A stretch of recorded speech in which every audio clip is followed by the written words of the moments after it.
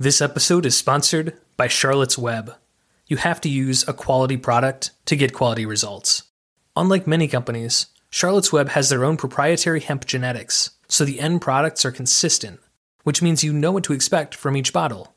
Go to charlottesweb.com and use the code FRUGALPODCAST at checkout to save 15% on your order. This code works on all CBD products except bundles and starter sizes. Remember, the code FRUGALPODCAST is all one word.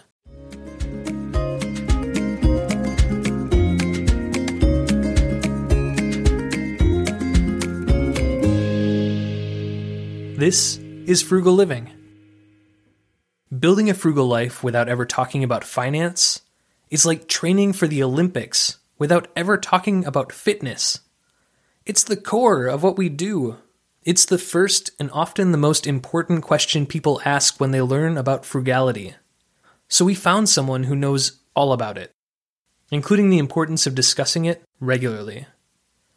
This week's guest founded her own company, she understands finances, and she shares her knowledge professionally as the CEO of Financial Gym.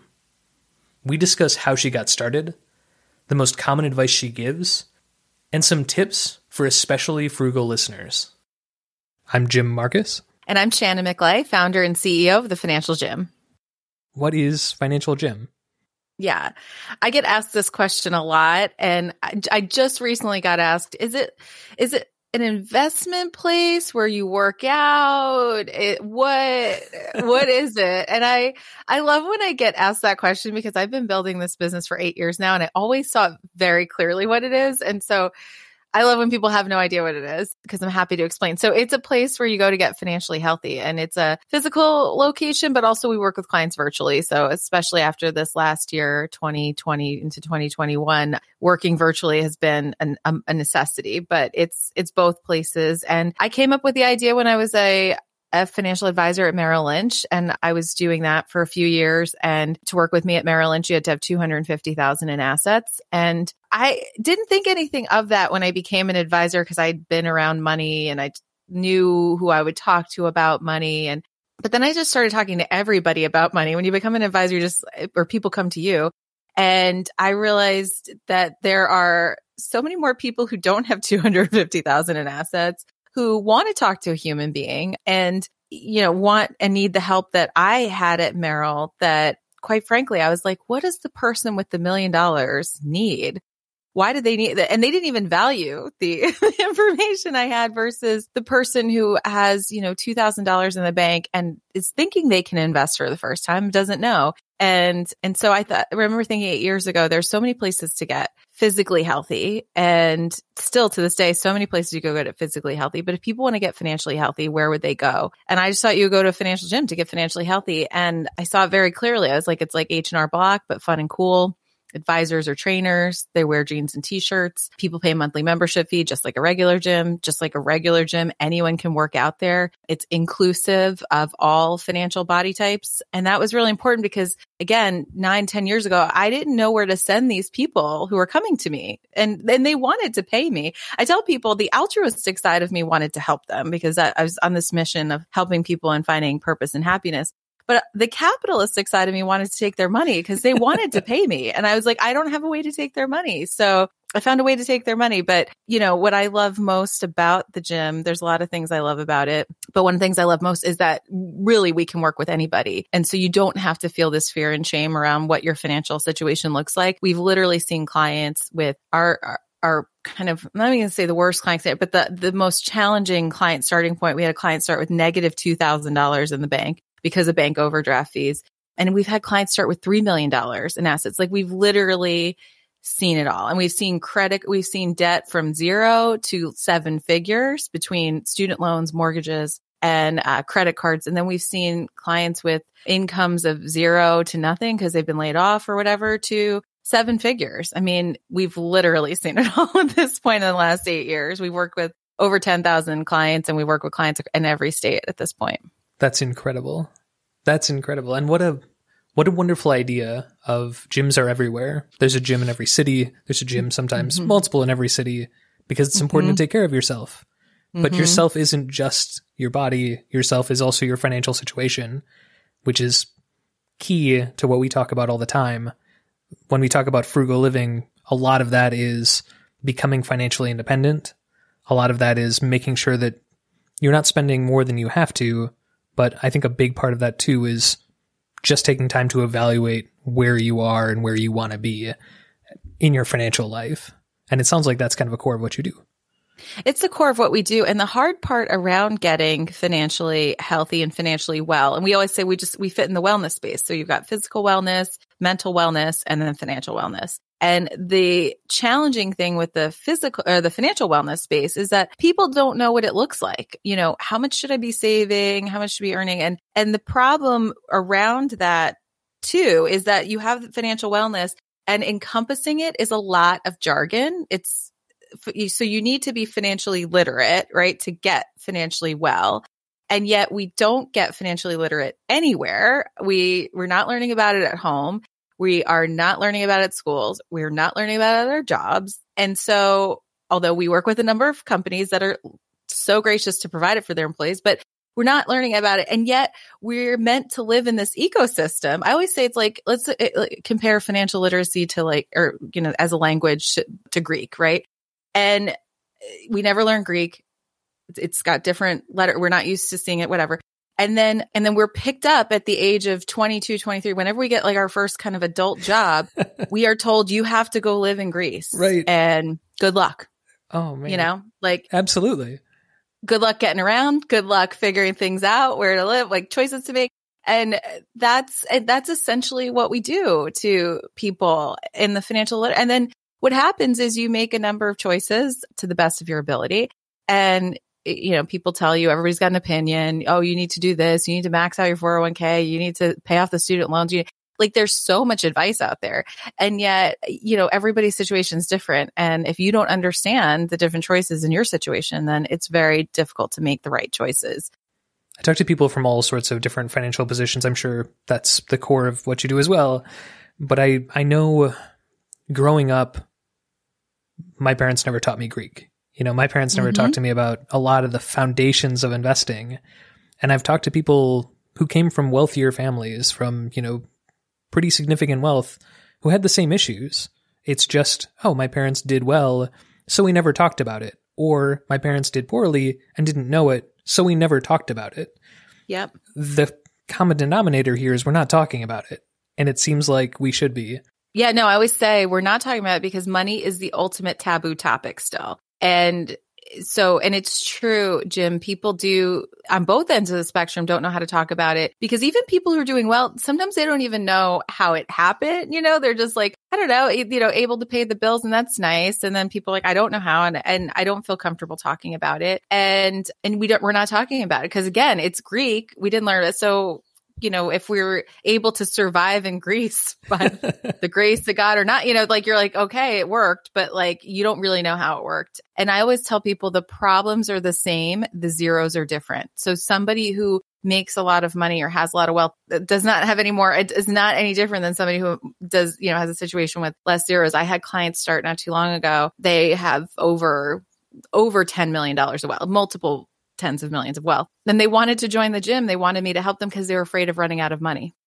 Meanwhile, we've got clients with $10,000 who are afraid of running out of money. I mean, it's the same things. It's just the zeros are different. So we see it all the time. And it doesn't matter if you came from money or you didn't. The language, we're not learning about it. But what's interesting is our most financially healthy clients, most financially fit, their parents were talking about money in home and the home. And even if they weren't listening or even if they didn't do it, they just had this sense, like, you know, they have storylines of like, my mom told me the value of $1. My dad told me I should be saving this, and this. Like they had positive kind of money storylines happening as they were growing up. And those tend to be the most, but we rarely hear those stories. The most stories we hear is I remember my mom crying at the table because, you know, we couldn't pay bills. I remember hearing my parents fighting over whatever, paying the mortgage. Like most people have a very negative storyline about it.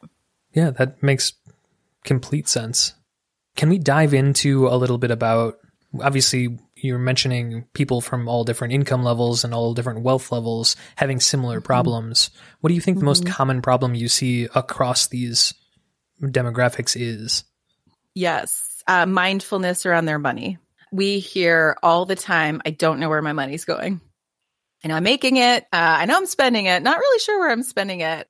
I laugh about this all the time because, I've raised money. I'm in the fintech universe, and a lot of fintech investors hate my model because it involves people and places, and they love it to be like as high margin, as low touch, as techie as possible. So they don't love it. But I crack up because I'm like, there's plenty of apps to tell you where your money's going. Plenty. Yeah. And yet people don't know where their money's going. And it's because it's very emotional around the money.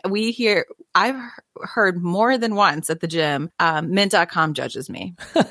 I'm like, Mint.com's not judging you. They're like, well, yeah, Mint told me I dined out too much this week, or I went shopping too much this weekend. And it's like, well, you did. It's not a judgment. It's just math. But why it's judging, it's inherently flawed from the get-go, because that Mint or any of these apps require the user to put in their numbers, their budget, what they're spending. Like, it requires some kind of initial input. And the problem is people don't know what the initial input is. We talk to people in the first session they have with us. We're like, so how much do you think you're spending, on dining or groceries? Like, I don't know, maybe 200, 400, whatever it is. Like, and we always joke as the trainers, we love when clients, they put their best guesses out there, because then we start tracking our clients. We know exactly where the money is going after a period of time, because we're tracking their expenses. But we love when especially a client who's living paycheck to paycheck and has nothing saved, or maybe has credit card debt. And we're like, so how much do you think you're spending? And they're like, I don't know. And let's just say they're making $2,000 a month. I'm like,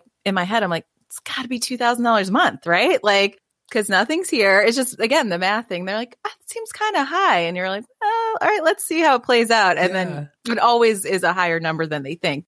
How did you get into finance as a career? I mean, you mentioned obviously working as, a consultant at Merrill Lynch. How did you get into that? So when I went to college, I knew I wanted to make money. That was like my primary goal. I was like, what career path can make me the most money with the least amount of schooling? So it was like law, medicine, and business. And I was like, let me try out business. So I, I was in the business school in college, and I loved it. And, there's so many different ways you can go in the business school. And I ended up having a job on a trading floor at Bank of America when I was 22. And I loved it. I loved being on the trading floor. I loved finance. And that just kind of like set off. And I used to tell people, then I went on this like 8-year journey of being in like the investment banking world. And I would tell people all the time, I am not changing lives. I am just making money. Like that was, and I knew very clearly I was on a path of making money. I kept making more money and was doing that, and hit 30. And I remember telling my then husband, like, all my friends were freaking out about turning 30 because like they didn't have a great job. They weren't married. They didn't have children, like all the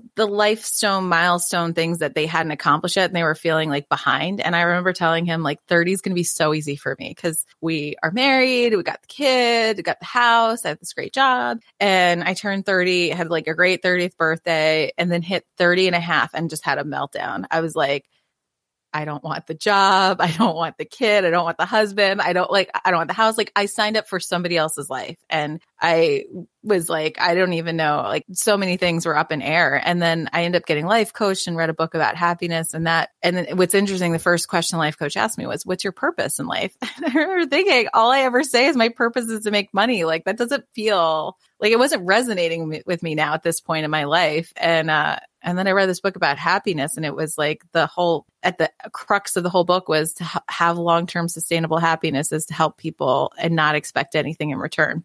So like just even opening a door and not expecting a thank you. And that was like I was telling people that was the first aha to the gym, because I was like, that feels like it, but I didn't know how to get to it. So I was just kind of had that in the back of my mind. I was like, okay, I think that's where I'm going. I don't know where it'll lead. And I ended up working for Bank of America, Merrill Lynch at the time. And I was working with Merrill Lynch financial advisors. And I remember thinking there needs to be diversity in the advisory space. And I was like, maybe this is like my purpose. I'm going to help more women become financial advisors. That was like one of the main reasons why I became a financial advisor, because I needed one. And I thought, there needs to be more women in the space. And I laugh about it all the time because I was like, this is moving me toward my purpose. And then I realized when I became an advisor, people need help who don't have money. And then that kept going to my purpose filledness. And I remember having this realization probably like a year ago that, I'd said I want to help more women become financial advisors. The majority of our trainers at the gym are women. Awesome. And so I was like, I have helped more women become financial advisors. I just did it in a better company. But I was like, I did say that and it has happened. And, I just did it a better way.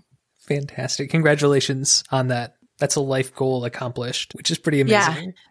Ongoing. It's ongoing, the path to that. And, I tell people it started with the book and the last year plus, the pandemic took a big hit on the business, like every other business, like it was challenging to make it through. And we're still like working our way out of it and all this stuff because we have physical locations and all the factors. But I tell people like, I didn't build this business. I built this business for our clients. Like, because I had that aha of like, oh, I have to help more people. And that is my purpose. And that's what I'm meant to do. And interestingly, in the process of the last year and a half, like we had investors mad at us. We've had employees mad at us. We've had all these like, negativity, but our clients have never been happier. Like, and every time I'd have a bad day, we get like a 5-star review from a client, like this changed my life, or I'm so glad I joined. And I'm like, okay, like, this is who I built it for.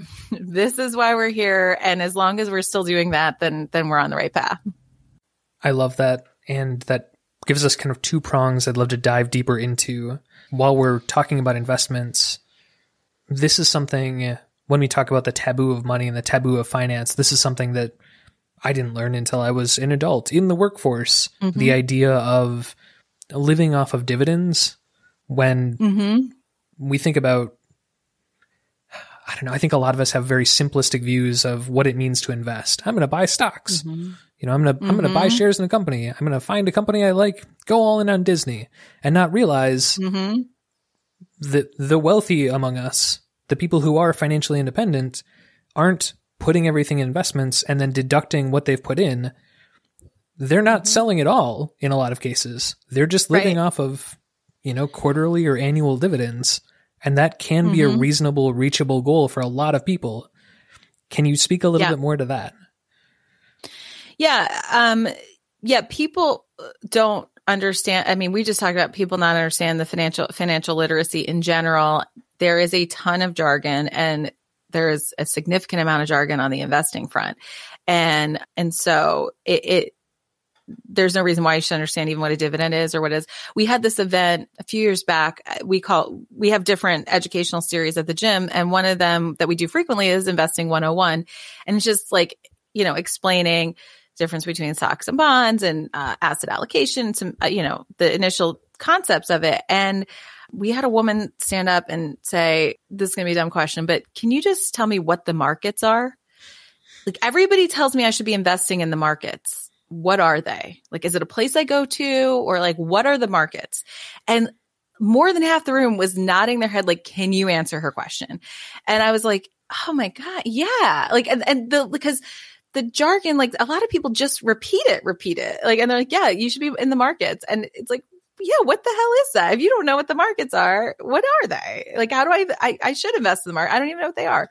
So, that's the kind of basic like financial literacy we know. So forget knowing what a dividend is. And what market you get that from.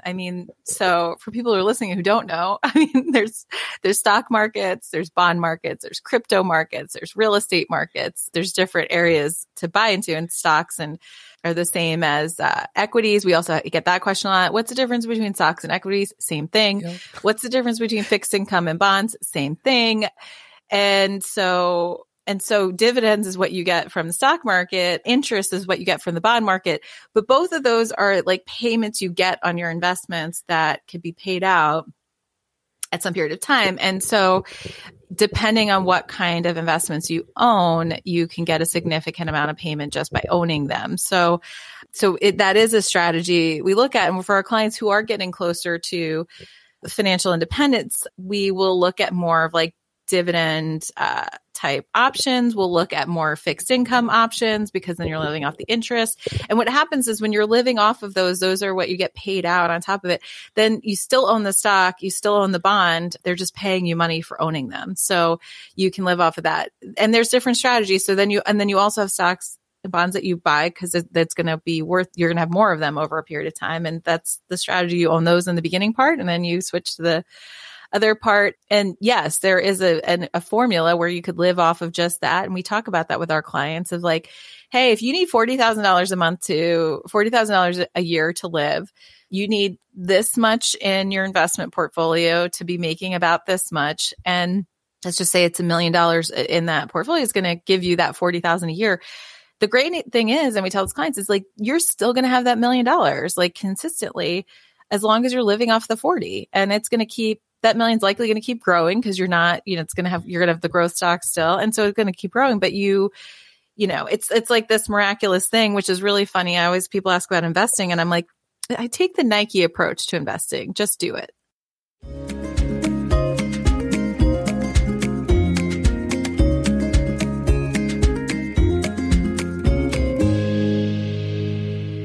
At Brad's Deals, you never need to question the integrity of a store or the quality of a deal or the security of online shopping.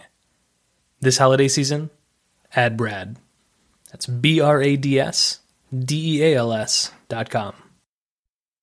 Special thanks to Shannon McClay, H. Borkowski, and Sydney Smith. I'm Jim Marcus. Thanks for listening.